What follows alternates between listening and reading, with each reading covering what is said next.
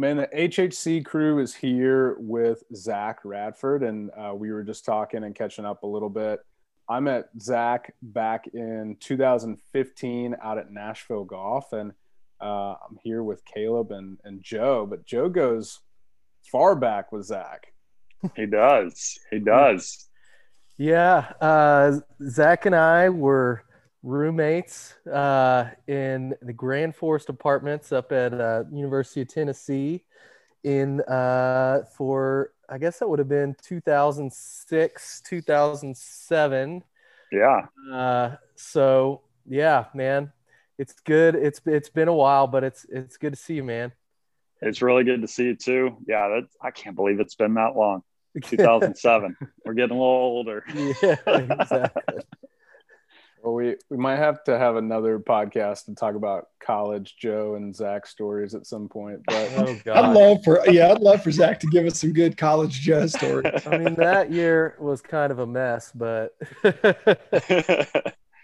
sure. But we're here to talk about golf. Zach, man, tell us like a little bit about, because I know a lot of people that listen to this are familiar with you now, right? Like your social media, your like everything you do on YouTube, all the crazy shots. I think the stingers get a ton of hits, right? But like take us like way far back. Like when did you start playing golf? Like when were you introduced to the game? So this would have gone back. Very first time that I can remember swinging a golf club was my grandpa's 11 wood that I felt like I hit so well that looking back, I probably couldn't have hit it over 100 yards back then.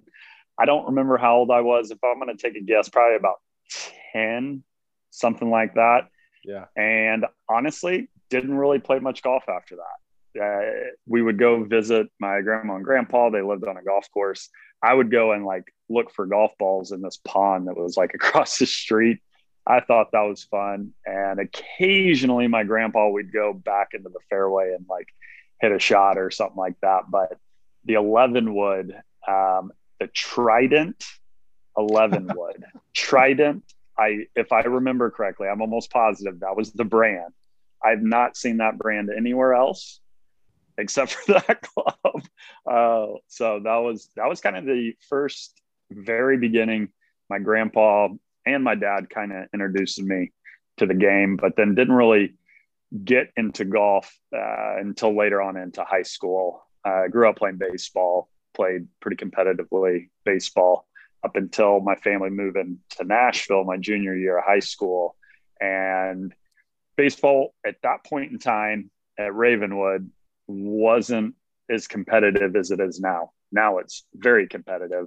And growing up in Texas, it was very competitive there. Came here, just wasn't quite enjoying baseball like I had hoped to, and ended up deciding to start golf really then. I had played a little bit of golf here and there through the years, but decided to my junior year pick it up really, and ended up playing my junior and senior year at Ravenwood, and then went off to Tennessee.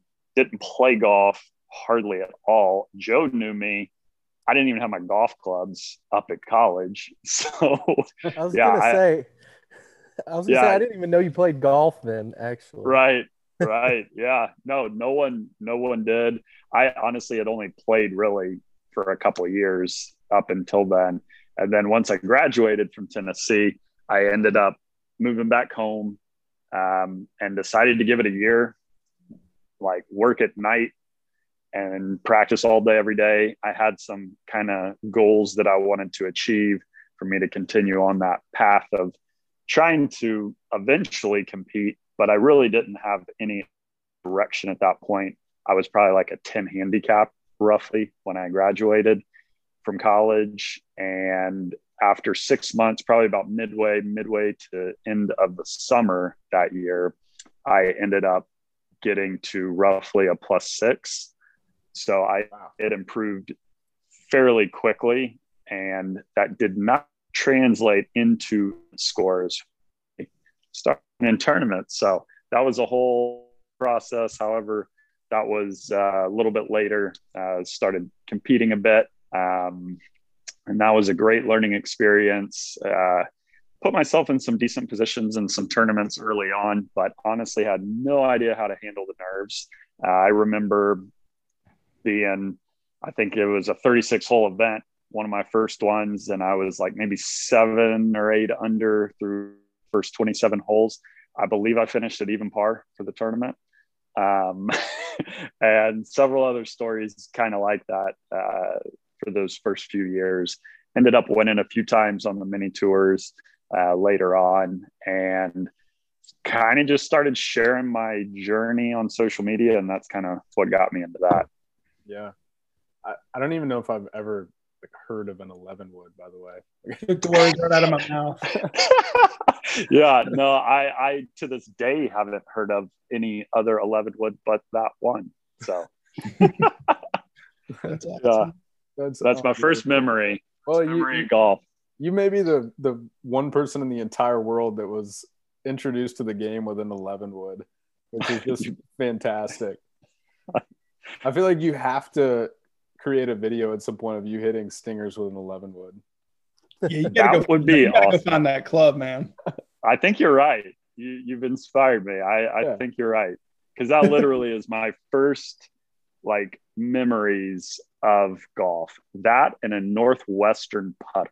Yeah, those are the first 2 clubs I remember ever using. That's awesome.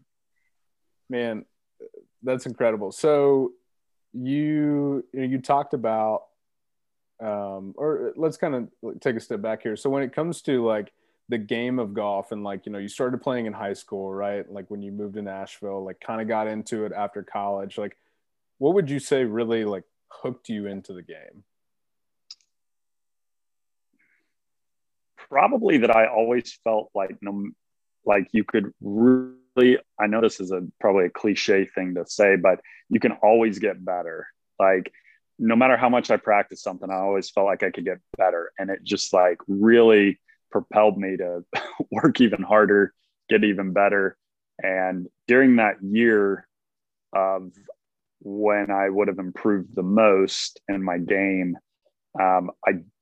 if I remember correctly, I want to say for a minimum of 5 to 6 hours, I played golf every single day that year.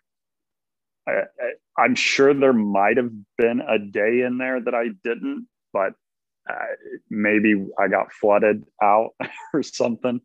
But I just really enjoyed the process of getting better.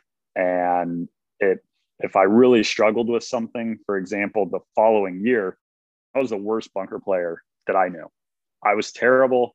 I just had like a mental block every time I'd get into the bunker. And I remember telling a friend of mine, I was like, we're changing that this summer. And so for that summer, every single day, 2 hours I spent just in the bunker. By the end of that summer, I would rather be in a bunker than not. And so there was something that really hooked me in just the process of improving and working on where you would struggle and seeing if you can't make that your strength instead of your weakness. So I love that process of the game. Yeah. And you said, how long of a time period was it that you went from a 10 to a +6? Let's say, I don't remember exactly. Let's say 6 to 8 months, somewhere in there, roughly. I would say after like a month of practicing, I was shooting around even par, close to it, maybe a few over. And then after about 3 or 4 months, I was, feasible to shoot under par semi-regularly.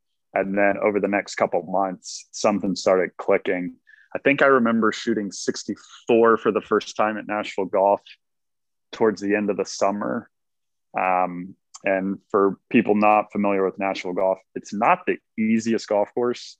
And so that was when I started shooting those kind of numbers, was kind of when it started kind of getting me thinking about competing.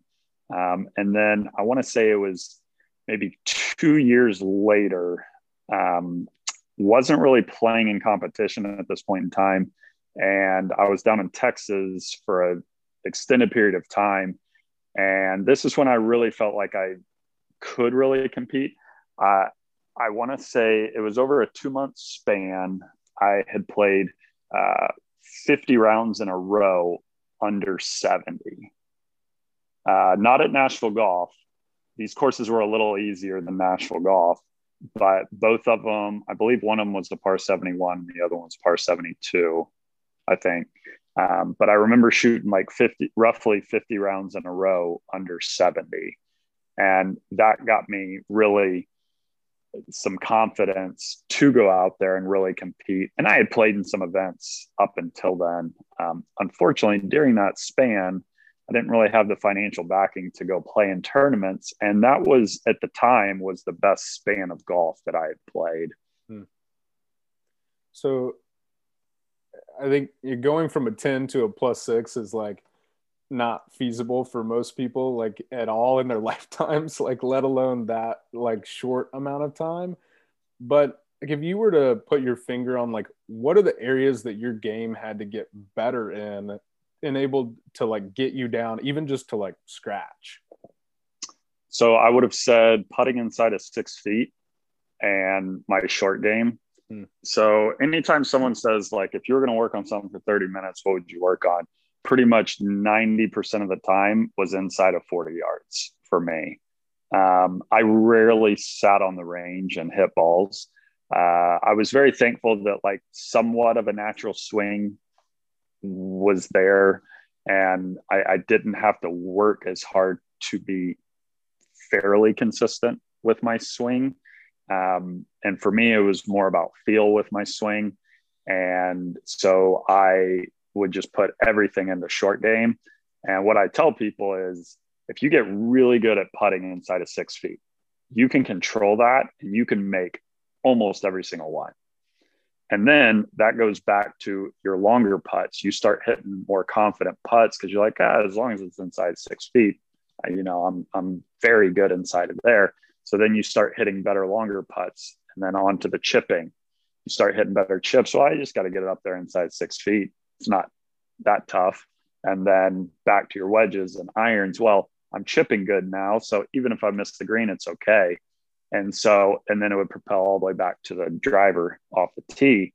And so that was kind of how I took the game, was from inside of 6 feet affects everything in the game. Because for me to play at those levels, it was about confidence and confidence inside of 6 feet. I think that is at times the most overlooked aspect of how someone can improve quickly. Caleb, are you taking notes? I don't know what you're trying to say, Cooper, but maybe I will. No, I think it's so interesting that you say that, Zach, because I feel like there's so much emphasis on like, lengthening courses or, like technology in the driver or like really the driver in general. I think like, of course, Bryson in the last year, it feels like everybody's like wanting to hit the ball like so far right now. Which is important to an extent, right? But like the short game has just always been a constant, right? Like for sure, your short game travels, right? Like it's always important no matter what course you play. So yeah, I think no matter the handicap or anyone that's listening to this, I think inside 40 yards, that's the big tip tonight. It is. Yeah, I would I would do more on my short game than even this, but I always tell people for every hour that you're on the driving range working on your swing, 4 hours needs to be put inside of 40 or 50 yards. So just general idea of how much time I would put into it. Just to kind of follow that up. So when you're working on your game from there, 40 yards in, I know you'd mentioned that you kind of had a lot of feel for your swing. Did you have like some coaches? Were you getting some lessons along the way, or was it mostly just about kind of repetition and feel for you? Pretty much trial and error. Yeah. This worked. Okay. That didn't work. Let's not do that again. Okay. I've got a good feel here. This seems to be working. Let's get really good at that. I did very thankfully have some guys around me that had been in the game for years that, if I had a question, I could go to them and say, hey, here's what I'm feeling. This is the result I'm getting. Why is that? And I did have some help there for sure in that. But I wouldn't really say I had like a consistent coach. These were, for the most part, friends that I trusted and that knew me, and I could kind of bounce some ideas off of. And Boo, even through the years, was a great help. And so, yeah, I've had several friends in the game that have definitely been a part of where I'm at now, and huge thanks to all the different individuals helping me along the way. That's good stuff. Makes sense. Zach, so when you started playing really well to the point where you were like, okay, time to kind of make this, or get serious about this from a competitive standpoint, like talk about the logistics of like, okay, I'm going to go from, playing out on the course every day to like gearing up for mini tour stuff. So that was tough. Mini tours, if you haven't played in them, I did not realize the expense of them until I started getting out there. Does depend on what tour you're playing on, because you can play in some 1 and 2 day events that maybe the entry fees aren't too bad. But if you're looking at getting into like the 4-day events, back when I was playing, those entry fees would range anywhere from $900 to $1,400 roughly, just for the entry fee for 1 week, plus your travels. And in a perfect world, you have a caddy, but most of the time that's not an option, just from expense wise. And so that was tough, because at that point in time, I was still waiting tables at night, and that just doesn't add up quick enough to warrant going out for a month and playing in 4 tournaments. That's going to cost you $8,000 for the month before any life expenses. So it adds up very quickly. What I've told people that are possibly wanting to get into it and, maybe graduated from college and are wanting to turn pro, is to make sure you have your finances in order and give yourself 1 full year of competition, because I'm very glad that I got out there and started competing. However, I wish I would have been a little slower too, and continued practicing, continued working on the game, and found a way to maybe set up a business proposal to really get a full year financed. So that's where I would have said I made the mistake. I would get enough money together to go play in 2 events. I might play well in 1 and then miss cut in the other. And then some life expenses come up, and then, I'm back to where I was. So then you work some more, and a few months later, you get a couple more tournaments. And so that's very difficult to get into a rhythm and to really set yourself up for success. However, I'm thankful I got out there and learned the process, learned how to compete and all that. Advice I would recommend to someone to take a year off of competition, keep practicing, and make sure the finances are there for you to really give it a run, and not have to bounce back and forth between working and competing. I know not everybody can do that, but if you're able to, that's what I would definitely recommend, because the finances add up so quickly when you're out there. And until you make it on the web.com, Korn Ferry Tour now, you got to be winning tournaments to really make anything out there. It's normally pretty top heavy in a lot of those mini tour events as far as the purse goes. And so, I remember one event, I can't remember. I think I shot 15 under for 4 days and ended up clearing about $200 on top of my expenses. So not even close, roughly minimum wage for that weekend. So yeah, it's, but that's what I would recommend for any of you out there thinking about turning pro and wanting to compete, make sure your game's in a good place. But after that, make sure the finances are there. And nowadays, I would probably say you need at least 80 to 90,000 for a year. That would include your living expenses if they're somewhat limited. Yeah. So yeah, it sounds like a big number, and it is a big number, but that's, to really do it right, that's roughly ballpark what you'd need. And I know it might differ like based on the tournament and the tour, but like what's an average finishing position that you should have to expect to actually start making some coin? So this was a joke that me and one of my friends had for a little while. We said you needed to be top one in ties to make anything. So not literally, but that was our running joke. Yeah. It's really tough because all the fields are kind of all over the place. You can play in one tournament that's a one-day event that literally, I think the last event that I played in was like maybe 15 guys. I did end up winning that. It was a one-day tournament. And if I remember correctly, my entry fee was like $250 for the one-day event. And I think if I remember correctly, I got a check for like $1,500 for the win. Might have been $1,750, somewhere in there.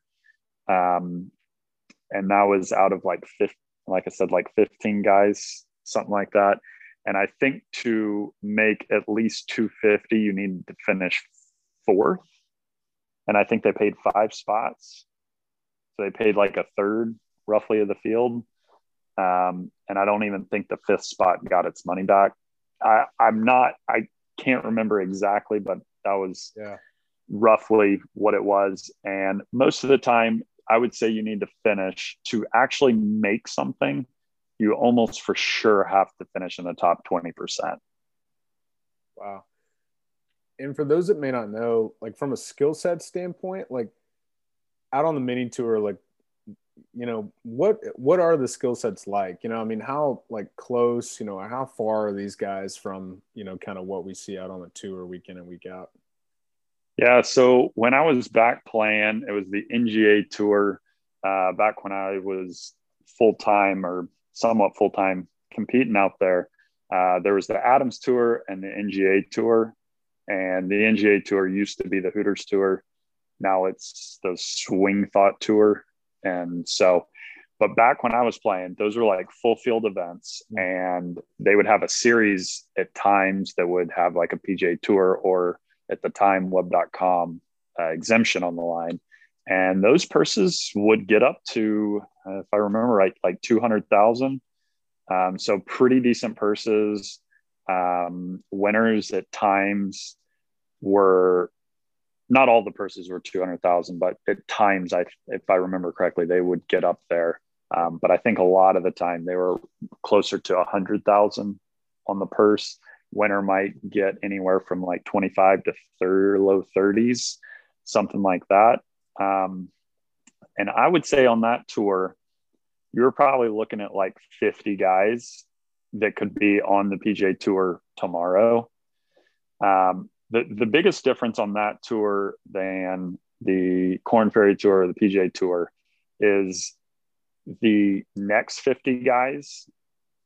A lot of those guys were a little ways away, but there was a chunk that were ready tomorrow if the opportunity was there. And I have played with probably 25 to 30 guys that are on tour from that tour then.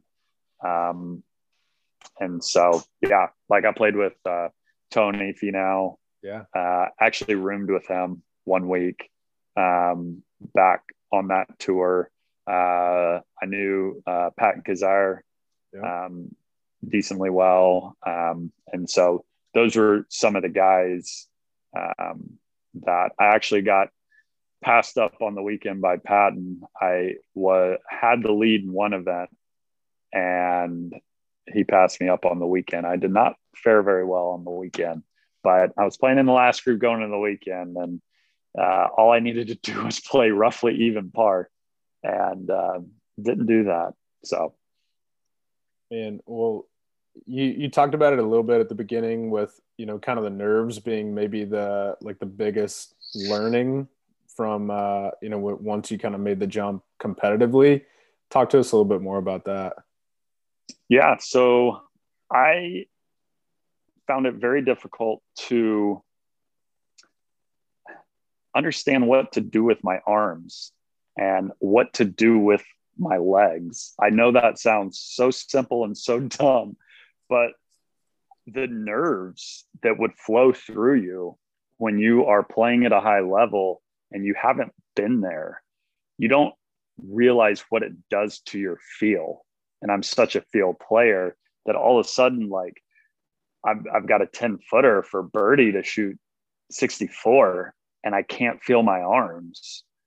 And that putt this one time was one of the very first events that I truly knew I had the ability to compete at a high level. I had a few tournaments in a row that I had paid for. And first event, I went out, shot 72. I was like, oh, I didn't play terrible.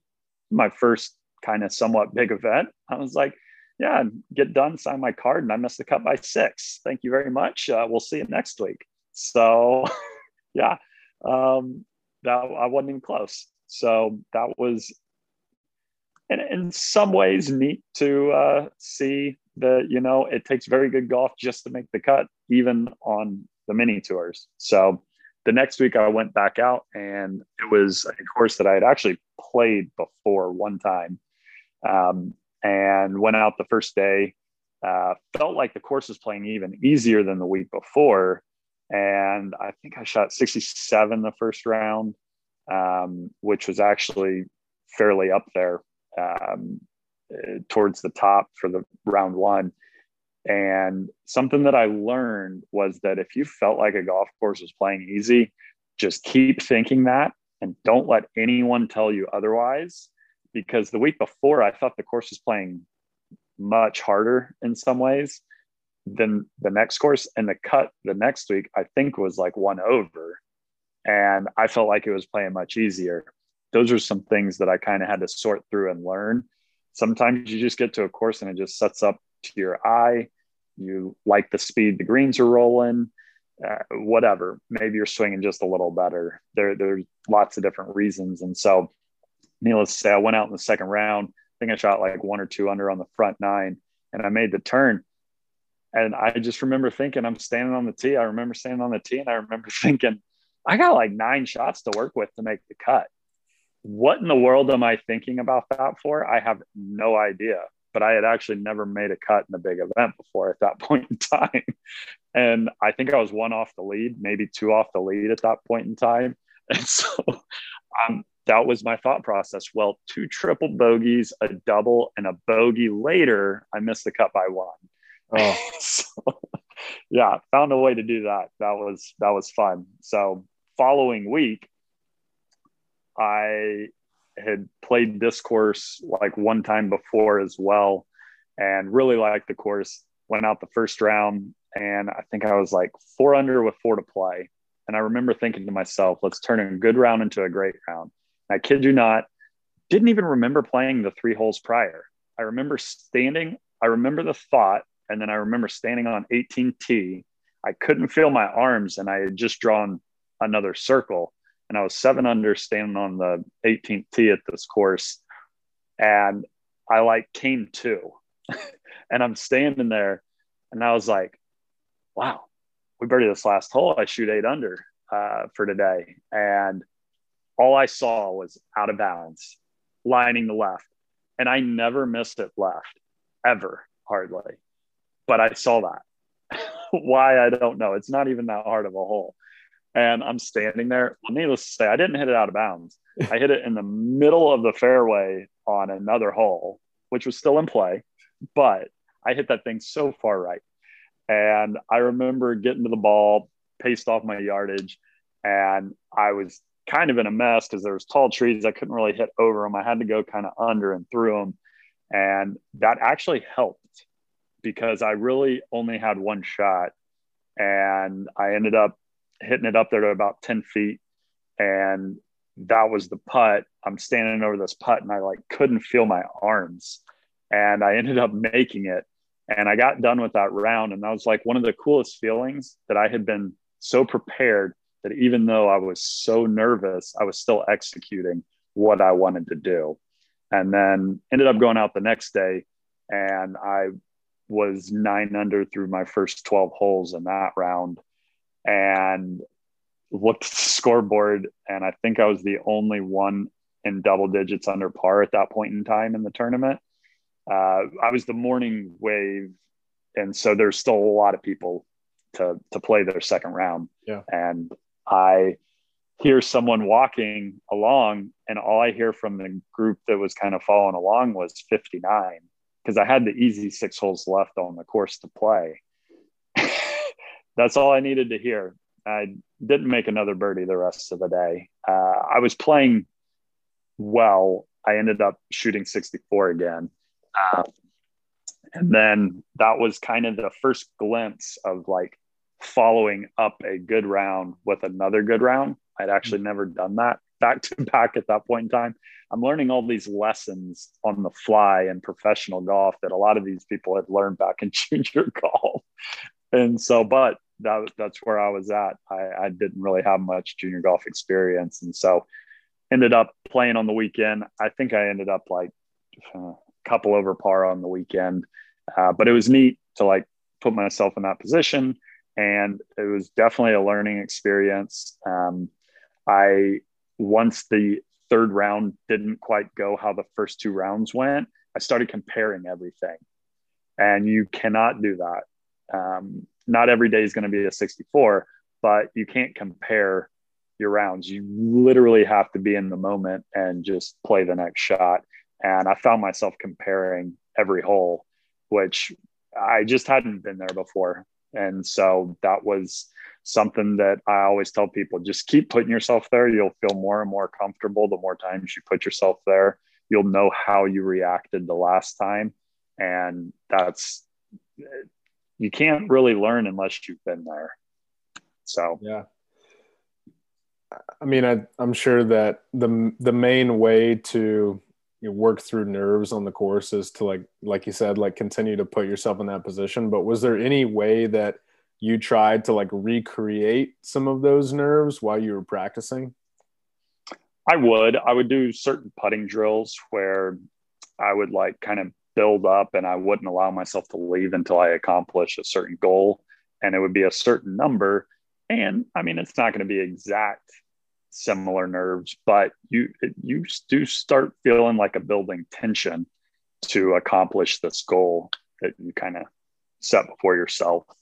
Yeah. And I definitely started noticing later on, those were kind of some of my first experiences.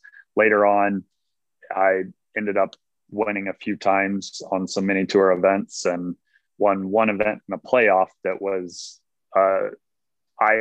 if I hadn't had the prior experiences, I can almost guarantee you I wouldn't have won that.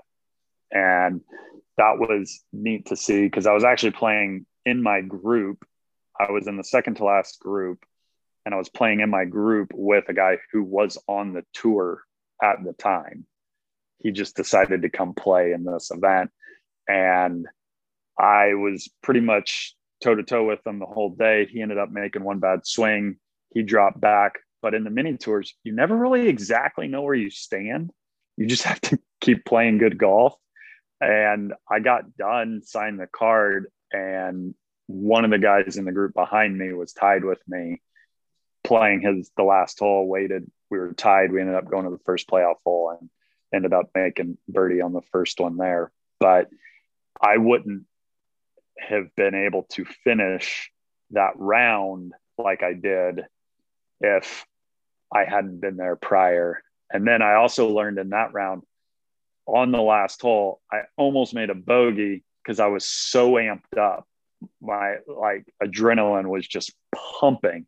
I was nervous, but it was like a good nervous. It was the adrenaline was, if I remember right, I think I hit a 9-iron, flew the green, and I think I hit that 9-iron probably carry like 180. And I would normally carry it like 165. And I was just so amped. I turned that 9-iron into like a hard 8-iron real quickly. Thankfully, I got it up and down, but that was something there that I needed to learn. Boy, when I get amped, I might need to second guess what club I'm hitting. Yeah. And it's interesting because no one's immune to being nervous. Like even like golf aside, like we've all been nervous at some point in certain situations. And I feel like it's not talked about a lot of times, like on broadcast. I think like every once in a while it'll come up, like, guys coming down the stretch, right? Like he's never been in this position. But like, I mean, like Caleb, Joe, and I play for a few bucks here and there, and like we'll get nervous over like a 5-foot putt for $5. It's like I literally cannot imagine like leading a legit tournament of any kind. Like doesn't matter like whether it's like a club tournament, a mini tour series, a PJ tournament. Like I would, yeah, I think I would faint. There's a few times that I forgot what who was it this past weekend? He had a great quote. Who just won? I'm completely blanking. Daniel Berg. Oh yeah. Yeah. Did y'all see his quote that he had this weekend? He said, winning, I can't remember if it was leading a PGA Tour tournament or winning a PGA Tour tournament. It feels like having a heart attack every single hole. I saw that. Yeah. I thought that was very accurate.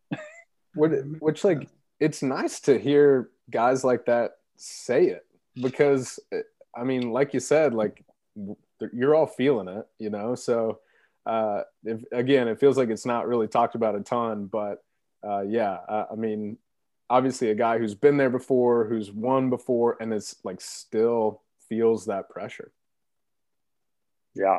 Well, and I think it's kind of funny that talking about that 9-iron, because I feel like there was a moment this past weekend where Spieth was like having a conversation with his caddy about his adrenaline, just like when they're trying to like work out a club. Like in that situation, did you have a caddy that was there with you that you're kind of having those conversations, or is it just you on your own kind of like having to self-assess? I was by myself in that instance. I would say in my mini tour golf experience, I was on my own probably 90% of the time. Wow. Yeah. So like you said, Zach, I guess just a lot of trial and error. Just like, okay, that didn't work. We'll try it again with something else. Yep. And don't eat Chinese food if you're leading a golf tournament either. So just forewarning, don't go to a Chinese buffet. That didn't work out well. that actually might just be a good life tip in general. It's just, hey, Zach, I'll ask you this. We had a caddy on a couple of weeks back that I've gotten to know a little bit, and he, after college, he played some mini tours and competitive golf for a few years as well. And one of the things that he said, it was along the lines of there's so many guys that are phenomenal golfers that end up not making it or not having a full chance because of not having the financial backing or the right circumstances. And I think I can, from what you've said, it makes sense, but, can you kind of speak to that a little bit too? Yeah. Oh, for sure. I mean, I know quite a few guys right now, my age and younger, that aren't currently competing just because of what the finances look like. I am hoping here I have obviously kind of taken a step away over the last few years with doing social media, but I do have the goal to get back to competing full time. But yeah, I know quite a few guys that just financially just can't make it work, and they're phenomenal golfers. And then I know a few guys that I had known them as being pretty good golfers, but were able to stick out there for a little while and then all of a sudden caught fire and they were on tour. And I mean, I think it's awesome. But yeah, there are a ton of golfers that just don't quite have the financial backing. And one thing that I always said, if I don't care what your finances are, if you're able to at least get out there some, if you can catch lightning in a bottle for a 6-week span, you change everything. The more opportunities you give yourself, the more of an opportunity for that, really. And I say 6 weeks, that would either be getting through Q school or maybe Monday qualifying into a couple of events and having a couple good finishes to get enough money to be high enough on the money list to where they do the shuffle, you're all of a sudden in the mix. And so 6 weeks, if you can play for a month and a half at a super high level, no matter what tour you're playing on, you do have to be playing in the right events though. There was a guy that I knew that was playing in some mini tour events.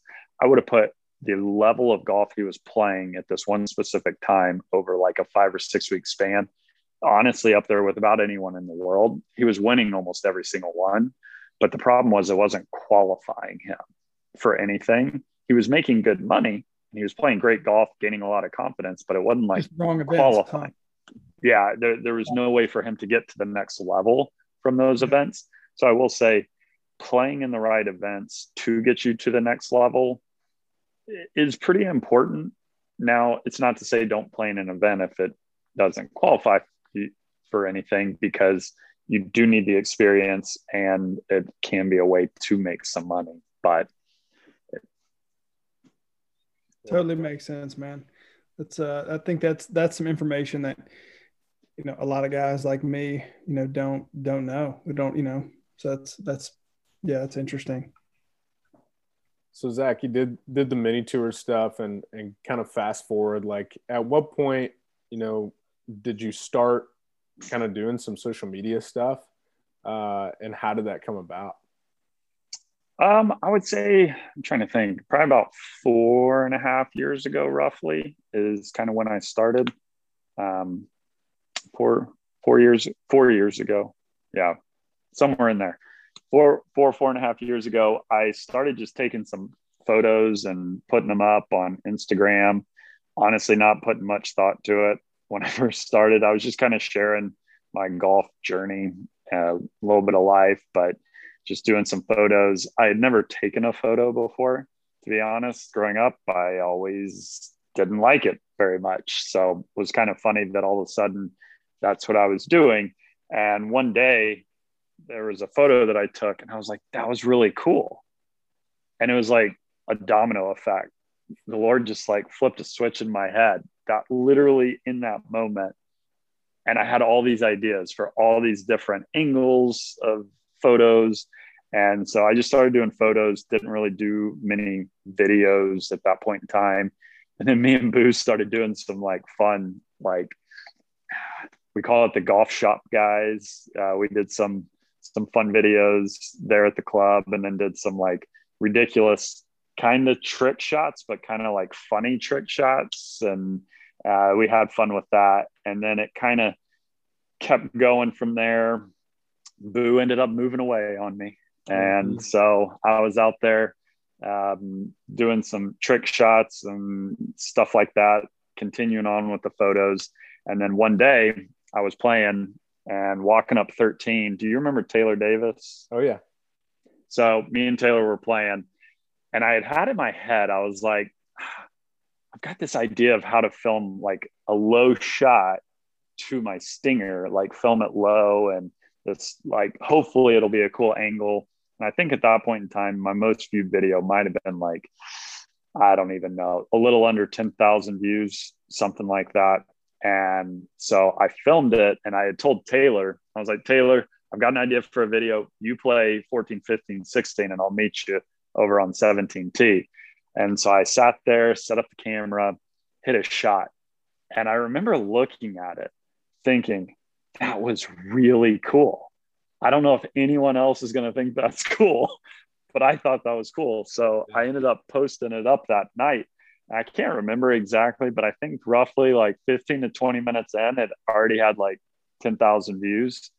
And I was like, oh, okay, I've got some more ideas. So obviously, but that was kind of the start of the Stinger videos kind of thing. So I loved the bit that Boo did. I think at one point he was doing a smother hook 4-iron.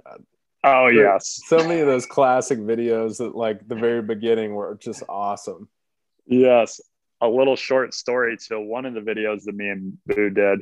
We were trying to do like these full swing tops, but it kind of looked like you flopped it because you'd top it so much it'd like pop up and like roll down. Yeah. Well, me and him had been up there alternating, each of us going back and forth.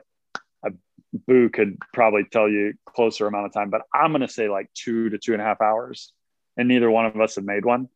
Kid you not. He tops it. He makes it. I stopped recording. I should have kept recording, but I handed him the phone. He started a new one. I topped it and make it back to back. And we had been out there for like 2.5 hours and ended up making it back to back. So that was a neat little backstory that outside of me and Boo, I don't know if anyone knew that. That's so good. Well, at what point did you realize like, oh man, this could be something that like I can make some money off of? Yeah, that definitely did take a little while. Yeah. Just for the simple fact of, especially in the golf world, they are typically a little slower to adapt to kind of what's going on. And so it took some time for like companies, brands, courses to understand the value. It was new. A lot of these companies and brands and courses have been around a long time. This was a brand new way to market or to partner or to use marketing dollars or anything like that. And I do think it probably would have been kind of scary because it's unknown territory. And towards the beginning of when I was doing it, there weren't that many people in the golf world really like putting out a lot of content. There's a handful of us.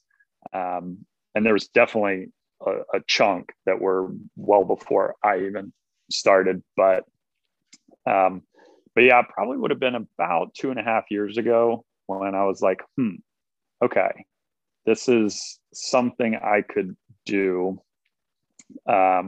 Started getting some sponsorships and some different paid partnerships and started working with some golf courses on some paid promotion and some things like that. And then I got into YouTube, and YouTube kind of changed the game for me because it gave me, and this wasn't right away, but after kind of building up the YouTube channel, it kind of gave me some residual income that was kind of like a base that then I all of a sudden was able to really not have to do hardly any paid promotions. So that was neat to see because I never wanted to do a paid promotion that I wasn't fully on board with the company and brand and everything. And so it ended up becoming pretty rare. And if you look at my channel this past year, outside of promoting my brand, I didn't do one promotion on anything outside of a few golf courses, but like no products or anything like that. Not saying that I'm not going to do anything in the future, but because of YouTube, it's allowed me to not have to do those. And I only want to do those kind of things when I really feel like it adds value to the viewer and I personally use it or would recommend it highly.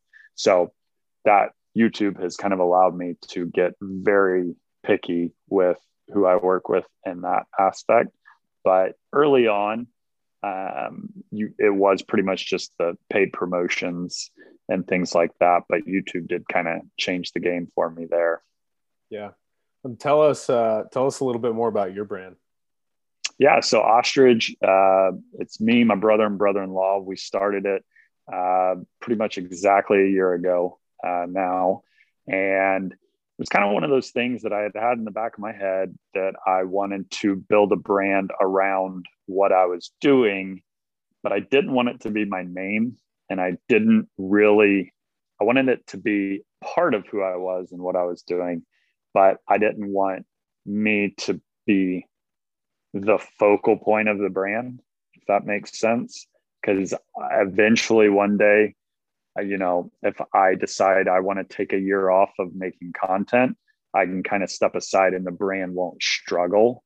Like I wanted it to be separate, but it is me and all of that. So that was the first deciding factor. It wasn't going to have like anything to do with me. And so started tossing around some ideas. I wanted an animal for our logo and brand.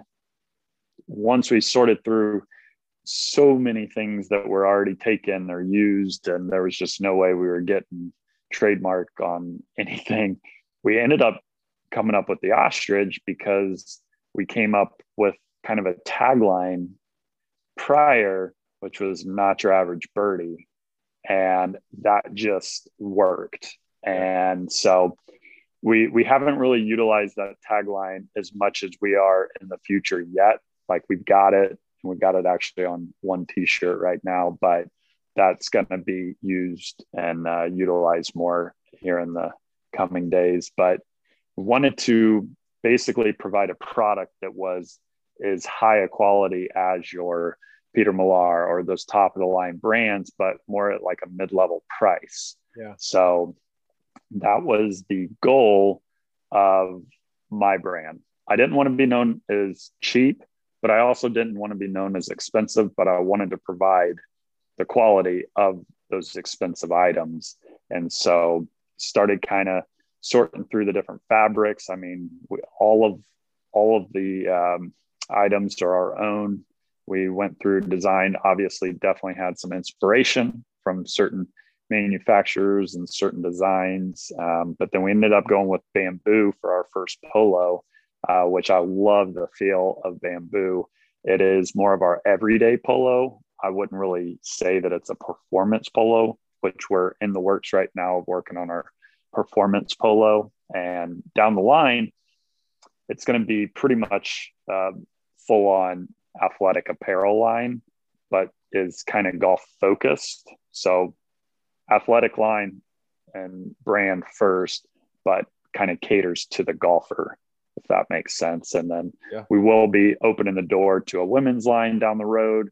But right now we're just wanting to execute each individual item and do the best we can with each one of those. Cool.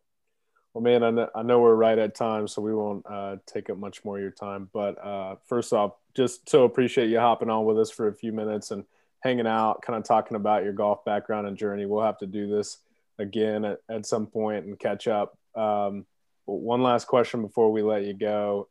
We talked earlier, you said, I'd love to get back into some competitive golf at some point, but for like 2021 specifically, like what can we expect from you on social media channels that maybe has been different than what you've done in the past?